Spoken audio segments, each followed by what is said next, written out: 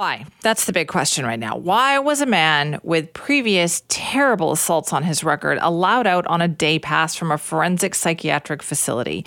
Well, that man is alleged to have stabbed 3 people at the Lights Up Chinatown Festival, organized by the Vancouver Chinatown Foundation. Now, in a few minutes, we're going to talk about the issue of the release, but right now we're going to talk about the impact this is having on the community. This was a festival that was trying to restore, revive, spotlight Chinatown. I mean, 2 days outdoors with live performances, food trucks, family activities in a neighborhood that really needs that boost these days. Now, yesterday, Vancouver Mayor Ken Sim spoke with Jazz Johal and had this to say. It was an incredible celebration. It was so great to see. And then you have the incident where 3 innocent bystanders are violently assaulted. It's heartbreaking, and the trauma. I can only imagine how significant it will be for a long time. And not just with them, but the community. That is Vancouver Mayor Ken Sim talking about the horrible situation that unfolded in Chinatown night before last. And for the community, it is devastating. Our next guest was actually on stage performing when these violent assaults happened. Christina Lau is an artist advocate from Hong Kong who joins us now. Christina, thank you for being here. Hi, good morning, Jill-san. Nice to be here. Now, tell me about your performance here. I wanted to start with that, too, because it was important for you to be at this festival, wasn't it? It really was, Simi. It meant so much to me to be invited. I spend half of my time in a lot of advocacy work, and I produce festivals as well myself. So knowing the Chinatown community and being in and around that area has been really important to me for years, ever since I moved from Hong Kong and most recently from London. And so did you feel like this festival was important for the community, that it was making a difference? Absolutely. I think what a lot of people forget is that there are 2 days that you see, and then there's years of work and that happen. So bringing together and tying together a community culminates in those 2 days. But all of the work and all of the collaboration between businesses, getting together kind of the food trucks and the musical performances, it really is a tapestry of community members that make this happen. So the audience gets to enjoy these 2 days of really vibrant celebration, but it's a year-round thing, and it's Light Up Chinatown's been on my mind and in my heart since it started last year. What was the crowd like on Sunday when you were performing? The crowd was amazing. I think I've played a lot of shows now in my life, and they were very fixated. I think I would have to say that, it was the closing show, which is like a great honor, there were people dancing. There were all ages. People were having a great time. There were some people towards the back that were wandering around and having good conversation. Moving. It was perfect. And did you notice at some point that something was wrong? Not at all.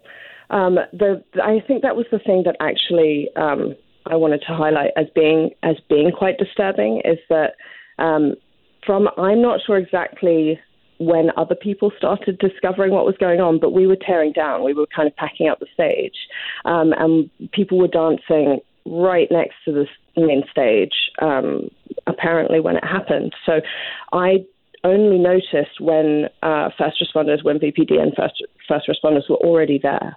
And I looked up, and people had actually come up to the stage to inform us, because the crowd seemed to kind of go away, and you would think that's natural. It's the end of the show. We closed Chinatown, the Light Up Chinatown Festival, and so it was very jarring, because you just looked up and saw that people were being treated, and I had no idea that that's what had happened to those 3 poor people. Oh, and when you were told about that, how did that make you feel? I have to take a deep breath. It's hard to say. Firstly, there are a lot of community organizers in that space.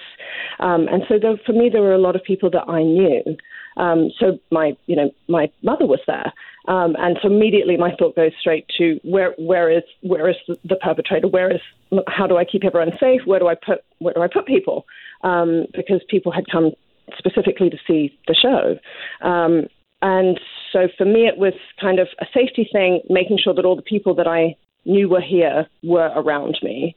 And then it was making sure that the people were being cared for, which they were. Thankfully, there was response within minutes.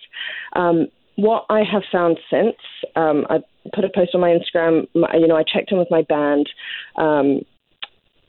It keeps coming up through you, and I think the body does hold trauma. And I can't begin to imagine how the people are feeling, in their physical healing and recovery that were attacked. And I also want to hold that space for the community members that have now come away and have thoughts and feelings that that might feel like imposterous, because you kind of think, well, I'm not the person that got attacked. I don't know how to feel.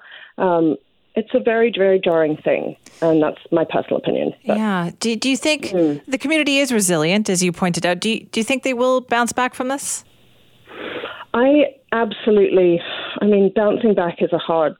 I don't love that phrase, because we need to move through it. And I think bouncing back is, yes, ultimately what they would do. I will hopefully be a very big part of that. When things like this happen, it can be really divisive, and we can have moments where we point fingers and we try and solve any one problem instead of a complex series of problems, the same way as we think a festival might be one day and it's a year in the making. I think the thing that I love about this community, and having performed and produced shows all around Chinatown, is that the people who come and frequent that space really, really invest. And we need for people to want to do that. It's really easy to step away in fear and say, I'm just going to go somewhere else, or I'm just going to do something else. But this is living history, and the Chinatown Foundation and the people that have come together to produce this event, it's really important to know that we have to move through these things as we move through our lives. It's not about, well, what do I do to solve this problem in this particular space? The problem is that these occurrences happen in shared spaces. And this is one of those shared spaces. So it's up to us to see how we can come together, how we can hold each other, how we can let music and arts and performance and literally being with each other, how we can gather together to make this something that we can heal from. Well, Christina, well put. Thank you so much for joining us this morning. Thanks so much for having me, Simi. We appreciate that. Christina Lau is an artist advocate from Hong Kong who was on stage at the festival when the attacks happened. And I know the big question so many people have is why?